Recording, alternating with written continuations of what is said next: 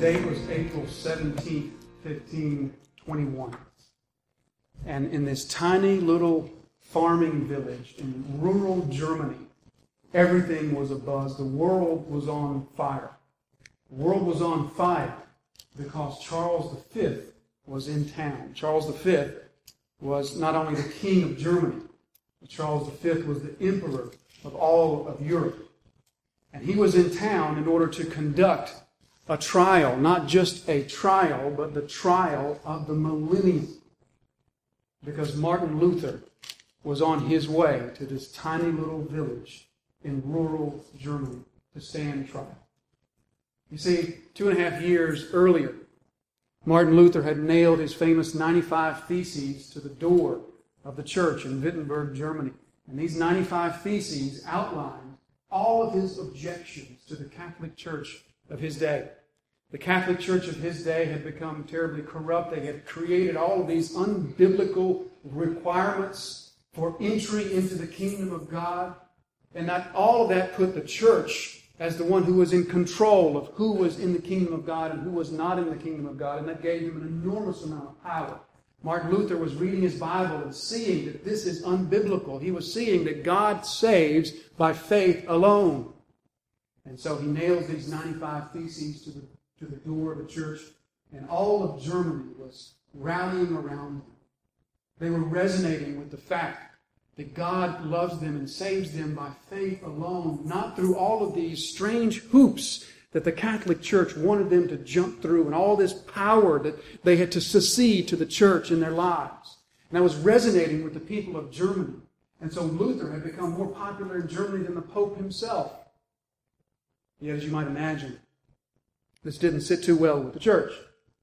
And so they had called Martin Luther to this tiny little country village in order to stand trial for what he had taught and what he had written and what he had said.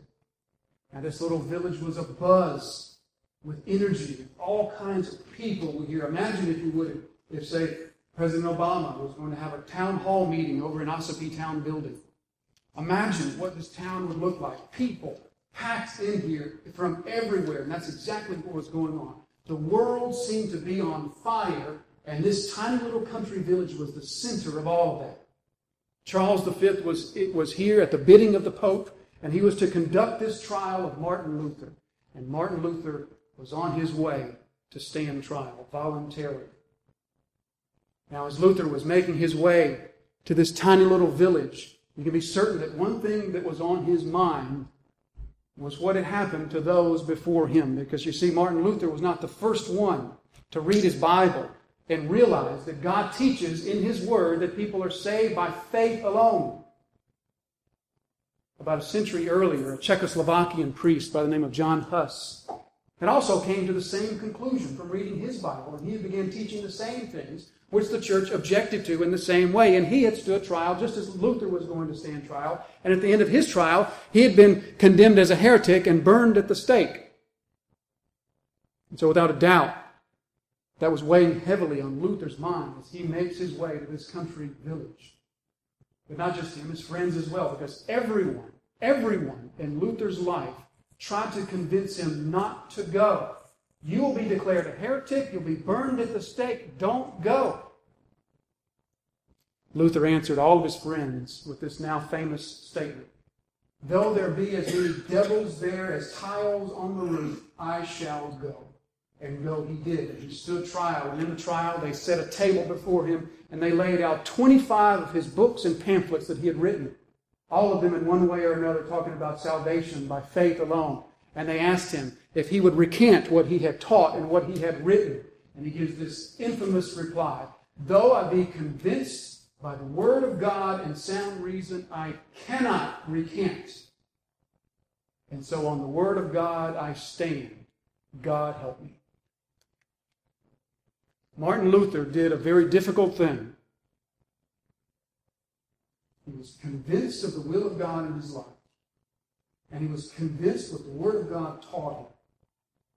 And against the advice of everyone in his life, he went to do exactly what God compelled him to do. Some of you this morning are struggling with what the will of God is in your life. Some of you are wrestling with discerning what God would have you to do. Others aren't so much wrestling with what God's will is. You're wrestling with how to do it, with just getting it done. So we're going to look this morning to the story of Paul, because Paul was cut from the same cloth as Martin Luther.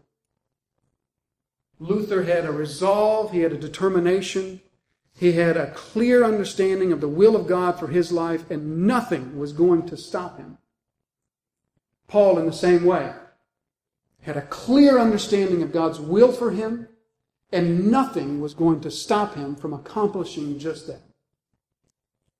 We turn the page in the story of Acts this morning to chapter 21. So if you have a Bible near you, go ahead and grab it. Find Acts chapter 21. Paul has just finished this tearful farewell at Ephesus. Remember, he's on a mission. His mission is to get to Jerusalem. There is no doubt in his mind what's going to happen in Jerusalem. He doesn't know the details or exactly how it's going to work out, but there is no doubt that what is waiting for him in Jerusalem is not going to be pretty. The Spirit has told him this all the way back from Acts chapter 9. Has told him clearly what is awaiting him. And he's constrained by the Spirit to go here. And so he stops by this place in Ephesus on his way to Jerusalem, because even though he has a destiny in Jerusalem, even though what awaits him there is not pleasant, not only is Paul going to Jerusalem, he's hurrying to get there. He's rushing to Jerusalem because he wants to get there for the festival of Pentecost. And so he stops by this place Miletus. He wants to see the church in Ephesus one more time, but he can't go all the way to Ephesus. He can't spend that much time there. So he calls the elders to him in Miletus. And here in Miletus, he has this tearful farewell. Lots of tears, lots of crying, because they know that this is the last time that they'll see him. And they know that what awaits him in Jerusalem is not going to be pleasant. It's not going to be pretty. So there's this tearful farewell. And in the midst of all this crying and all these tears that are being shed, Paul gives them this teaching in Acts chapter 20, and it revolves around this one statement in verse 28. Watch yourselves. Take care to watch yourselves. In other words, this is how you're going to guard your flock. You're going to guard your flock by diligently, relentlessly pursuing God yourself. By not accepting anything less than close fellowship with God at all times. Relentlessly pursue Him in your life. And that is how you can best guard your flock. And so they have this tearful farewell. We come now to chapter 21, and we even see how tearful it continues to be from verse 1. And when we had parted from them, we set sail. Now that word that Paul uses, or Luke uses there for parted, it speaks of emotional trauma. So we could translate that when we tore ourselves away from them. We set sail. And we came by a straight course to Kos, and the next day to Rhodes, and from there to Patara. And having found a ship crossing to Phoenicia, we went aboard and set sail. When we had come in sight of Cyprus, leaving it on the left, we sailed to Syria and landed at Tyre, for there the ship was to unload its cargo. And so he lands here in Tyre. Tyre was the major capital, the major shipping port of the ancient world. There was no shipping port that came close to Tyre in size and importance. So they stop here in Tyre. And we see here in verse 4, we had sought out the disciples. We stayed there for 7 days. So he stays in Tyre for 7 days. Now we may ask, well, why was it that Paul stayed in Tyre for 7 days when he didn't have time to go see the church in Ephesus? And that much is made clear to us because Luke tells us that Paul is a slave to the ship's schedule. Paul has bought passage on the ship. And the ship is stopping in Tyre to unload its cargo, load up more cargo, and he doesn't have a choice. However long the ship is staying in Tyre is how long he's going to stay in Tyre. So he's here in Tyre for 7 days, and what he does in the 7 days doesn't surprise us at all, because verse 4 tells us that they sought out the disciples. So he seeks out the disciples. We have no indication that Paul has ever been in Tyre before. So these disciples that he finds in Tyre would have probably been people that he met for the first time right now.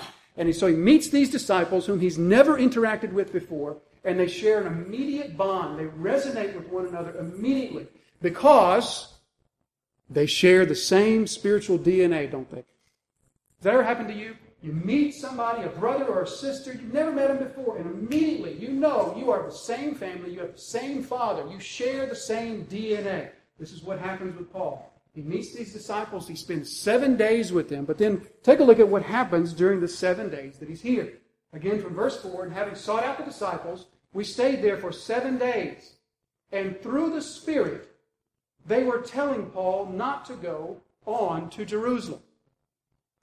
So, we have a problem that we must deal with in verse 4, and the problem is this. Luke seems to be telling us that the Spirit tells these believers in Tyre to tell Paul not to go to Jerusalem.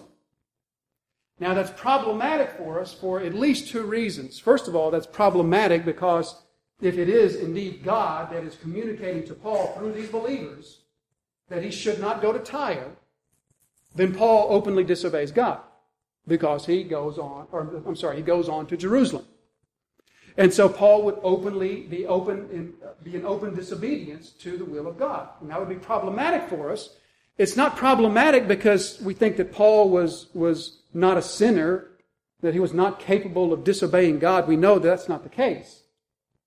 But instead it'd be problematic for us because the whole entire narrative tells us that this was the will of God.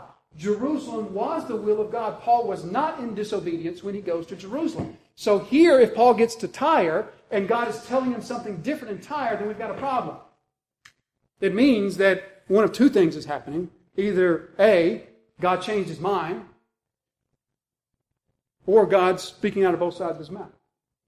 Because just as recently as chapter 20, verse 23, we're reminded that the Spirit is involved with Paul's mission to Jerusalem. Verse 23, Paul says, I am going to Jerusalem constrained by the Spirit.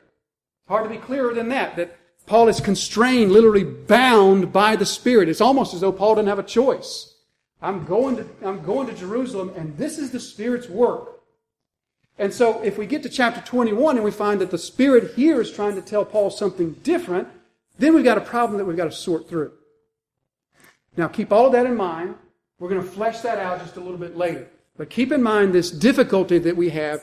What is exactly going on? What are these believers doing? And it seems as though Luke is saying that it is the Spirit that is saying this, that is putting this in their mouth. So they're trying to convince Paul not to go to Jerusalem. So put yourself in Paul's place. Does Paul want to go to Jerusalem? In one sense, yes. Because he absolutely knows that is the will of God. But do you think Paul is excited about going to Jerusalem? Do you think that he's particularly happy about what awaits him there in Jerusalem? I would suggest to it that Paul's not any different than us. That he would be struggling with that internally. Yes, he's committed, he's going, nothing's stopping him. But at the same time, there's this sort of inner war taking place between his flesh and his spirit, just like Jesus in the garden. There's this war taking place between the flesh and the spirit. And so when he encounters these believers in Tyre who try to convince him not to go, just think of what's going to take place in Paul's mind. Look at what they do. Verse 5. When our days there were ended, we departed and went on our journey, and they all, with wives and children, accompanied us until we were outside the city, and kneeling down on the beach, we prayed. So, they're trying to convince Paul not to go to Jerusalem. He's getting ready to leave. The ship's going to set sail. They come out. Notice what Luke tells us. With wives and children. In other words, they brought the women and children to help. To help what? Convince Paul not to go, I bet. Crying women, little children, Paul. No, you can't go. You can't do this. Imagine what that's doing with Paul. Then notice that they pray. Luke doesn't tell us what they pray. But does anybody doubt that some of those prayers probably went something like this? God, show Paul that he should not go to Jerusalem. God, will you just stop this Jerusalem trip? God, will you cause Paul to miss the boat? Will you cause the boat to leave without Paul? Will you do something to stop Paul's journey to Jerusalem? I would not be surprised if some of those prayers were unbiblical prayers in that sense. You ever had that happen to you? You ever had other believers pray, and as you're listening to them pray, you know that they're praying directly against the will of God. They're not praying as Jesus prayed in the garden. Remember how he prayed, take this cup from me, but not my will, but yours be done. And so all of this pressure is coming upon Paul. He already is in conflict. Not externally. He's committed to going, but at the same time, this is not pleasant. And then here come all these believers in Tyre. Hey, the Spirit told us that you're not supposed to go to Jerusalem, Paul. And then the tears and all this, and then the prayers. But, take a look at verse 6.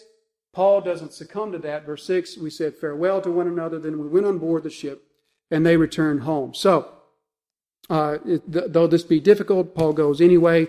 He doesn't listen to their advice. He gets on the ship and goes anyway. But then we come to verse 7, and notice that all this pressure has not let up. When we finished the voyage from Tyre, we arrived at Ptolemais, and we greeted the brothers and stayed with them for one day. On the next day, we departed and came to Caesarea, and we entered the house of Philip the evangelist. We've heard of him before, way back on the Gaza Strip. Remember, Philip was the one who went to Ethiopia, not Ethiopia, Samaria. He went to Samaria, and he was the one leading the revival in Samaria. And then the Spirit takes him to the Gaza Strip, and he meets the Ethiopian eunuch who's reading the Isaiah scroll. Philip leads him to Christ, baptizes him. The Spirit ushers him away. Remember that whole story. Now we meet him again. He's living in Caesarea, and Paul connects with him. Philip the evangelist, who was one of the first 7 deacons, and stayed with him. And then verse 9, he had 4 unmarried daughters who prophesied. Now, I want to just pause right there and think about the role of women in the early church, because this is a good example to show us the role of women in the early church. The early church consistently showed us an example of women who held important positions, leadership positions within the early church. If we were to go back into this time and we were to experience the culture of this day, we would see that was unheard of. For women to be given such positions as that in the church, that was unheard of. And yet Philip has 4 unmarried daughters. An unmarried daughter would have been even lower standing than a married daughter. He has 4 unmarried daughters who were holding this office of prophetess. Now, we don't know exactly what that is. We don't have time to go into what that was or what that wasn't. But we do know this was an important position within the church. And 4 women are holding that position. We see the same sort of thing over in the story of Aquila and Priscilla. Priscilla is holding, obviously, a leadership position there. So the one thing I want us to see, we don't have time to really flesh this out, is this. The early church, from day one, affirmed women. Jesus, from day one, affirmed women. Jesus took women. He treated them in a way that elevated them in the culture beyond anything else of their day. We tend to focus, I think, within the church, especially in conservative circles, we tend to focus on that one role that Scripture says is not to be filled by women. We tend to focus there, ignoring the example of the early church, ignoring Jesus, who affirmed women in all kinds of roles, many of them leadership. We ignore the passages that affirm women in leadership in the church, all the time wanting to focus on that one role that Scripture says is not for a woman to fill. So just a tangent note there. We see once again the church affirming women in the church. And so we see these 4 daughters, unmarried daughters, who prophesied. Then verse 10, while we were staying for many days, a prophet named Agabus came down from Judea. So there, once again, is a face from the past. Agabus, we met him back in chapter 11. Remember, he was the prophet who prophesied about the famine that was coming to Jerusalem. So Agabus comes back into the scene, and look at what he does, verse 11. And coming to us, he took Paul's belt and bound his own feet and hands and said, "Thus says the Holy Spirit, this is how the Jews at Jerusalem will bind the man who owns this belt and deliver him into the hands of the Gentiles." So Agabus comes and he has this prophecy. The prophecy is that when Paul gets to Jerusalem, he will be bound by the Gentiles. Nothing new there. Paul has known this for a long time now. So there's no new information other than maybe, the binding of the hands and the feet. Maybe that's some new information. But there's really no new information there. But Agabus does this. Notice how dramatic he makes it. He takes Paul's belt, binds his own hands and his own feet, and says, in this same way, so will the owner of this belt be bound in Jerusalem by the Gentiles. So he does this big drama thing, this big acting out thing, which reminds us so well of the Old Testament prophets. Have you noticed how often the Old Testament prophets dramatized the message of God? God would give them a message, and it would be a message of both words and drama, acting it out. Over and over, we see this sort of thing. Jeremiah, for example, remember he buries the soiled linen cloth, or remember he takes the flask And he breaks the flask and says, so, just as I have broken this, so God will break you. Or he takes the yoke and he puts the yoke on his shoulders and says, just as I have put this yoke on, so also will you put this yoke on with Gentiles, and all these sorts of things. Or Ezekiel's great. God has Ezekiel shave off all of his hair, separate his hair into two piles, and says, just as I've separated my hair, so also will God divide the kingdom. Or the best one, I think, was when God had Ezekiel make signposts directing the Babylonians to Jerusalem. God's telling his people, the Babylonians, I'm going to send the Babylonians with judgment. And then he tells Ezekiel, go outside of Jerusalem and put up signposts to say, hey, Babylonians, Jerusalem's that way. Can you imagine? Can you imagine what the people thought of him? But we see that same sort of thing so often in the Old Testament, is God has a message for his people and his prophet acts it out. Same sort of thing with Agabus here. He sort of acts out what God is telling him is going to happen to Paul in Jerusalem. Now notice what Agabus doesn't do. He doesn't apply it to Paul's life. He tells Paul, this is the word of the Lord, but he doesn't say, therefore, Paul, you shouldn't go to Jerusalem. He doesn't say that, but everybody around him does. Look at verse 12. When we heard this, we and the people there urged him not to go up to Jerusalem. Notice that very carefully. When we heard this, we and the people there urged him not to go up to Jerusalem. What does we mean to you? We means that whoever's writing this is including himself in that. Even Luke has joined in now to try to convince Paul not to go to Jerusalem. Luke is clearly painting a picture for us that everybody there was singing from the same sheet of music. This was a unified message from everybody at Tyre and from everybody at Caesarea. Don't go to Jerusalem. It's even backed up by the prophet and supposedly backed up by the Spirit back in verse 4. Now, there's these 4 daughters that are prophesying. Luke doesn't tell us what they prophesied. Anybody want to make a bet that had something to do about Paul going to Jerusalem? Can you imagine what Paul's going through? Every single human in his life has now told him the same thing. Do not go to Jerusalem. Can you just imagine the spiritual pressure that Paul is under? I don't think Paul's particularly excited about physically what's going to happen to him in Jerusalem. You ever had something hard to do for God, and secretly you look for a way out, and the first person that would give you half of an open door to get out of it, you took it? Well, maybe you shouldn't do that, brother. Well, sister, maybe God really doesn't want you to do that. Okay, you ever been there? I think we all have, haven't we? Every person in Paul's life right now is telling him the same thing. Do not go to Jerusalem. However, Paul will go anyway. Now let's pause right here and let's try to understand what this means. Because we noted back in verse 4 that this is possibly problematic for us. Here's, I think, the only way to understand what Luke is telling us in this story. Luke is telling us this. The Spirit of God has properly told these disciples in Tyre and the disciples in Caesarea, Agabus, the Spirit has properly told all of them of what's going to happen to Paul in Jerusalem. What the Spirit has not told them is that therefore Paul shouldn't go. In other words, the Spirit they've gotten good information from God. God has somehow communicated correctly to all of them. They've understood correctly, hey, what's going to happen in Jerusalem is not going to be pretty. However, where they have taken that one step further is to say, well, therefore, obviously this means that you shouldn't go. That's where they made the mistake. And I think that Luke is going to show us this in the passage, that is where They strayed from the will of God. So, having said that, we're going to come back to that in a moment. Let's just finish the passage. Verse 13. Paul is under enormous pressure right here. You know how strong peer pressure is? Anybody doubt that peer pressure is one of the most powerful forces in our life?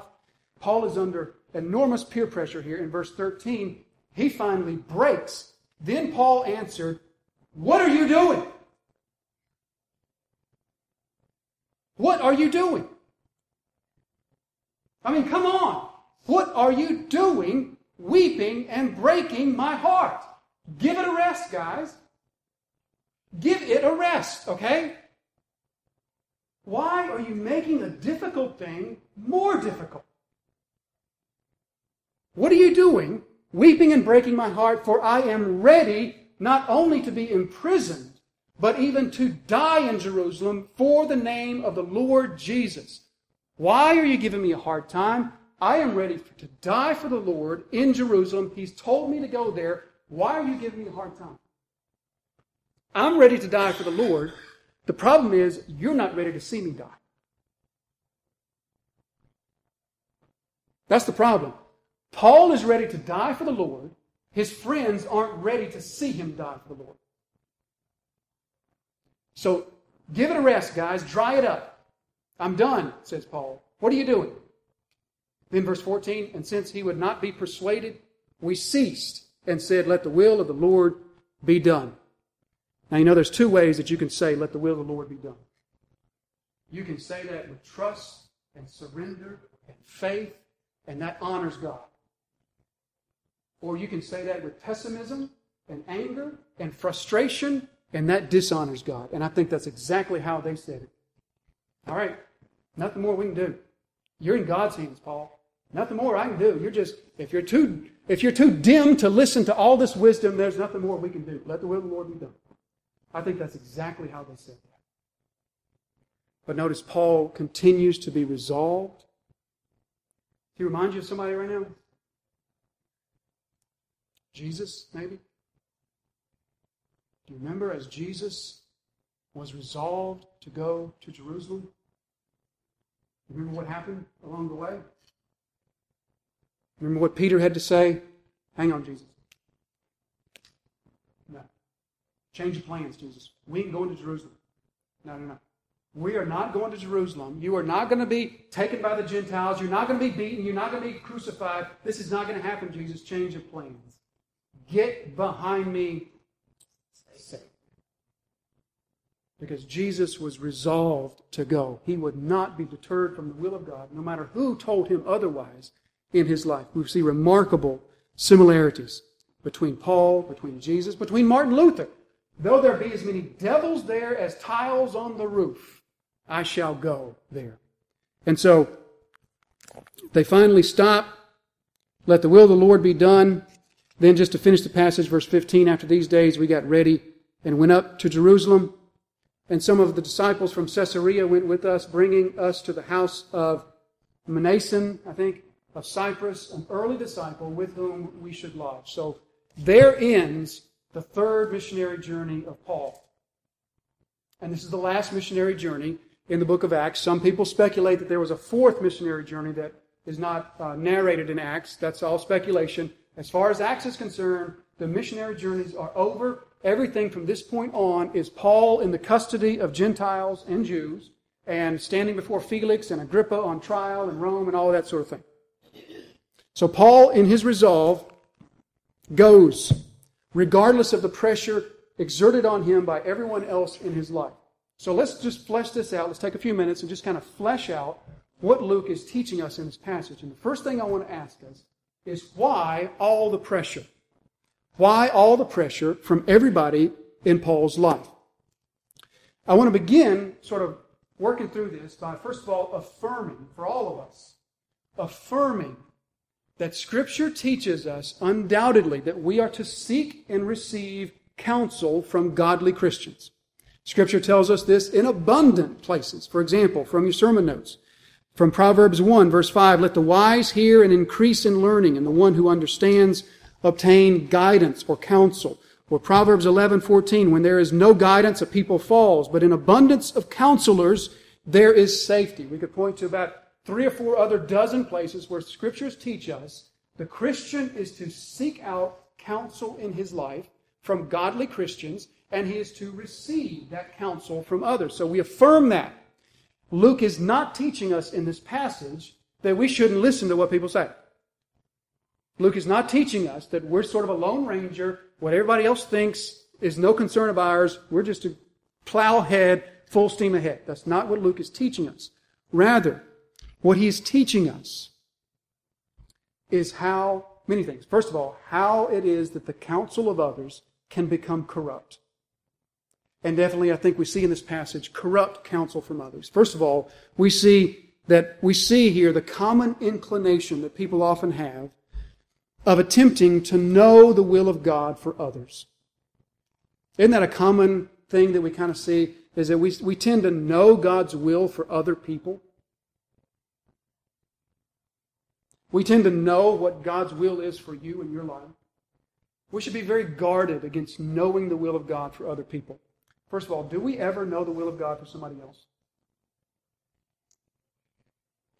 Yeah, we do. In those instances when Scripture is very clear to tell us the will of God for all people is to be sanctified.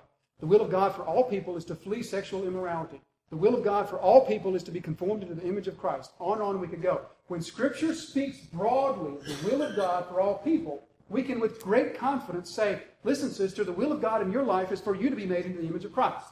And we stand on firm footing when we say that. However, when we get into more specific areas, none of us knows the will of God for others.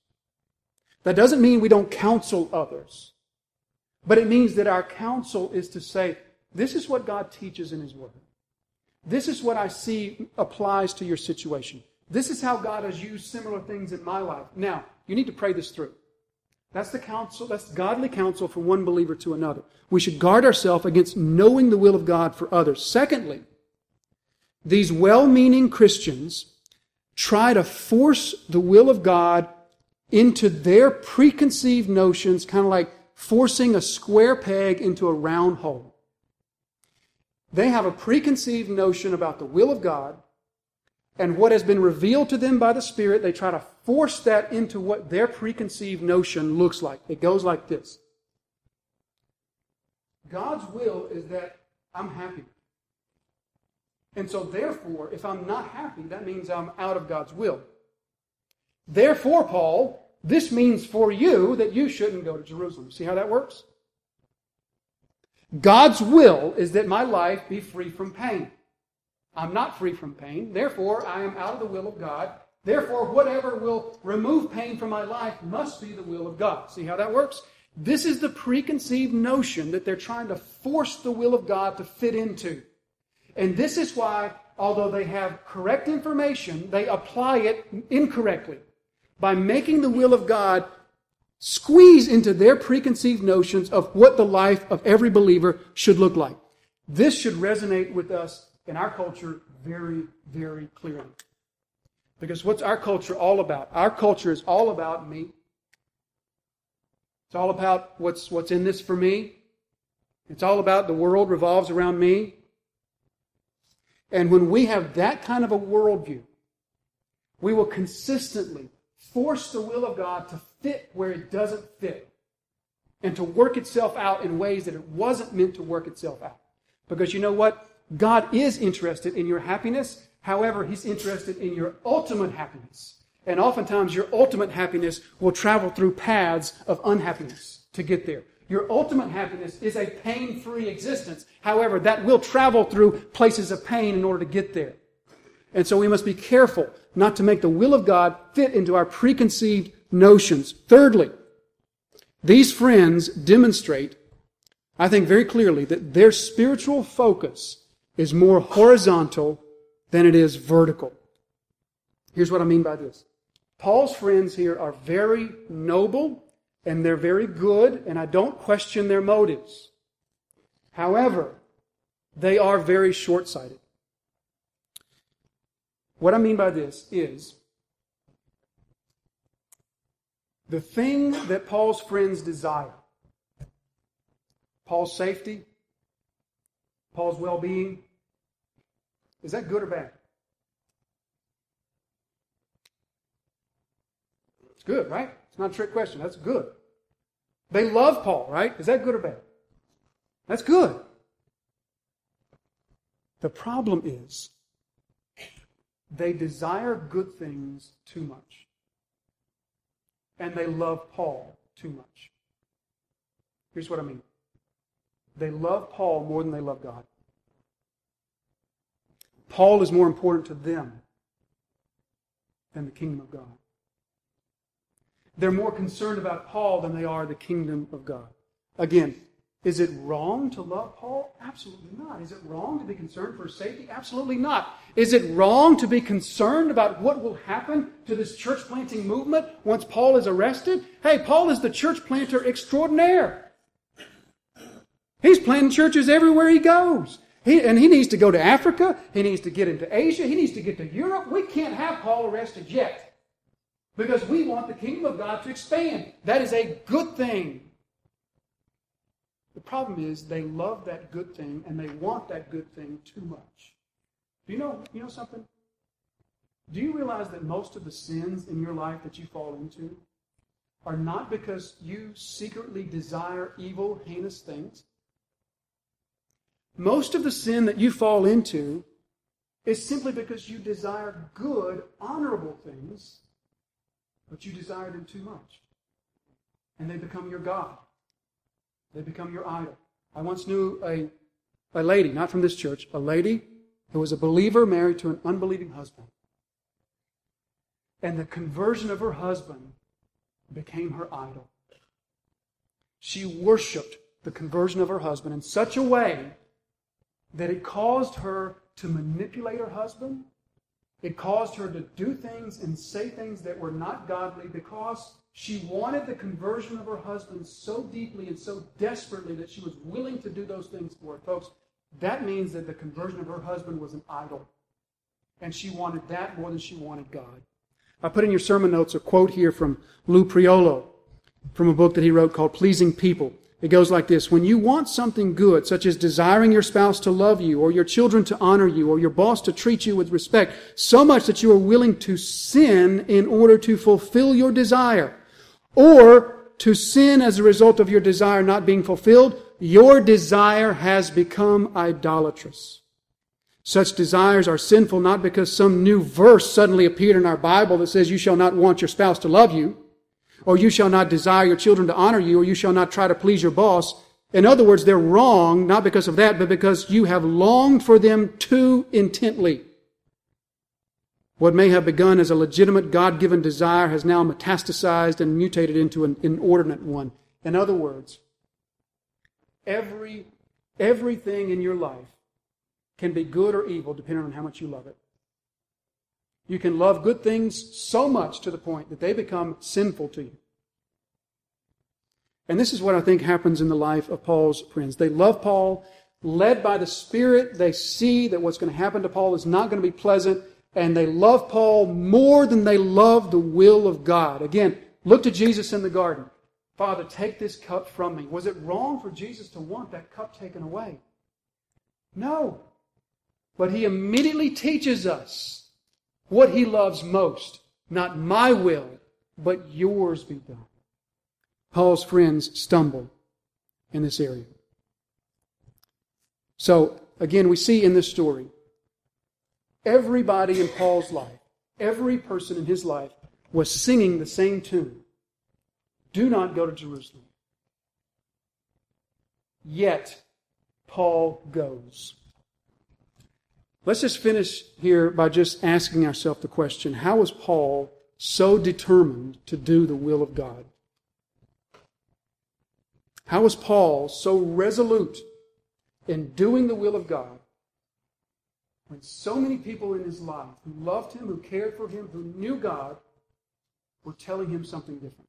First of all, Paul was resolute in his determination to do the will of God because he held firmly to the revealed will of God. God spoke to Paul. Paul heard it. Paul understood it. And nothing was going to change that. He held firmly to the revealed will of God. Just like Jesus. When Jesus set his face to Jerusalem, Nothing was going to talk him out of that. But secondly, and I think most importantly, is Paul held firmly to the revealed will of God. Paul was not diverted in this mission because Paul was not a people pleaser. Paul will write to the Galatians later on in Galatians chapter 1, verse 10, "For am I now seeking the approval of man or of God? Or am I trying to please man? If I were still trying to please man, I would not be a servant of Christ." Paul was not a people pleaser. Paul was a God pleaser. Let me be very clear. You in your life, you can please people or you can please God. You cannot do both. You can please people or you can please God. You cannot do both, and you need to decide which one you will please. Because in pleasing the one, you will displease the other. Paul determined a long time ago that he was not a people pleaser. He was a God pleaser. Paul ran the race of his life for an audience of one. Anybody know the name Eric Liddell? You may not know the name, but you know who he is. Eric Liddell was a world-class short-distance runner. He went on to be a missionary to China, but before he was a missionary to China, he was a world-class short-distance runner. He ran in the 1924 Olympics. And what makes Eric Liddell, I think, so special for us this morning was that, as I said, you do know him.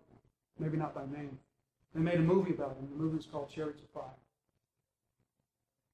And that movie is all about Liddell and his faith and issues that he faced in his faith. And the issue that he faced was this. He goes to the 1924 Olympics, and his strongest event is the 400 meter. He gets there, and he's told that the qualifying heat for the 400 meter will take place on Sunday. And he believes that it's wrong to run a race on Sunday. Now, the point of the story is not whether it's wrong or right to run on Sunday. Paul is very clear on this in Romans 14. If it's wrong to you, then it's wrong. If it's not wrong to you, don't worry about it. To Eric Liddell, he was convinced in his heart that it was wrong to run a race on Sunday. Yet the qualifying heat for the 400 meter, which was his strongest event, was on Sunday. He faced a decision.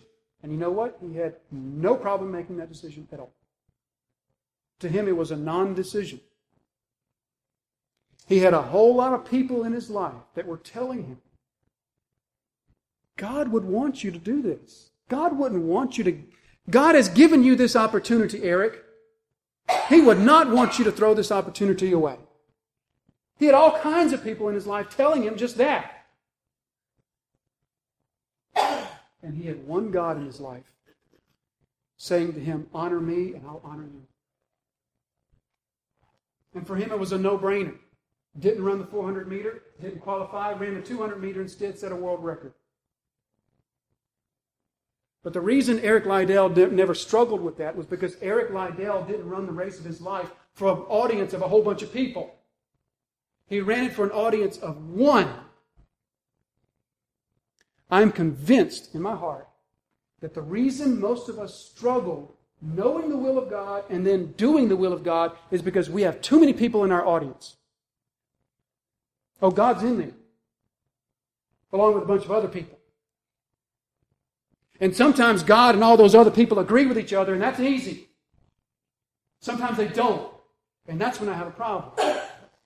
Because I'm running my race for God, but I'm also running it for my spouse, and I'm also running it for this guy over here, and I'm also running it for my kids, and I'm also running it for my boss. And when all these things conflict, I don't know what to do. Help me to understand the will of God. That's why you have a problem with understanding the will of God.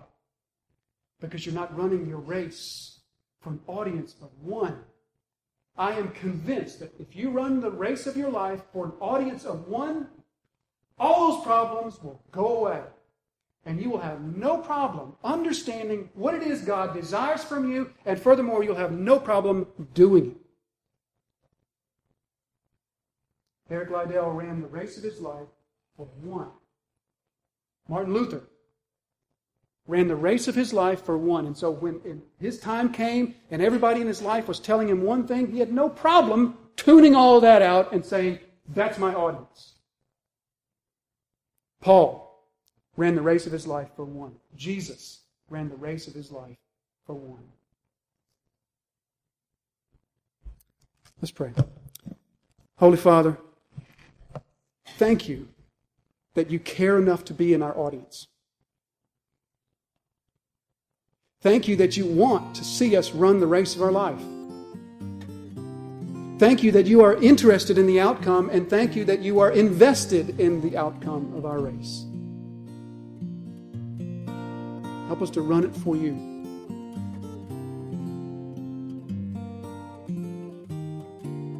Help us to seek the counsel of godly people in our life. Help us to receive that counsel while all the time understanding they are not our audience. You are. Take this word into our hearts in a way that I cannot, Father, implant it into our life this week. And I pray that this would be a week that is ran for one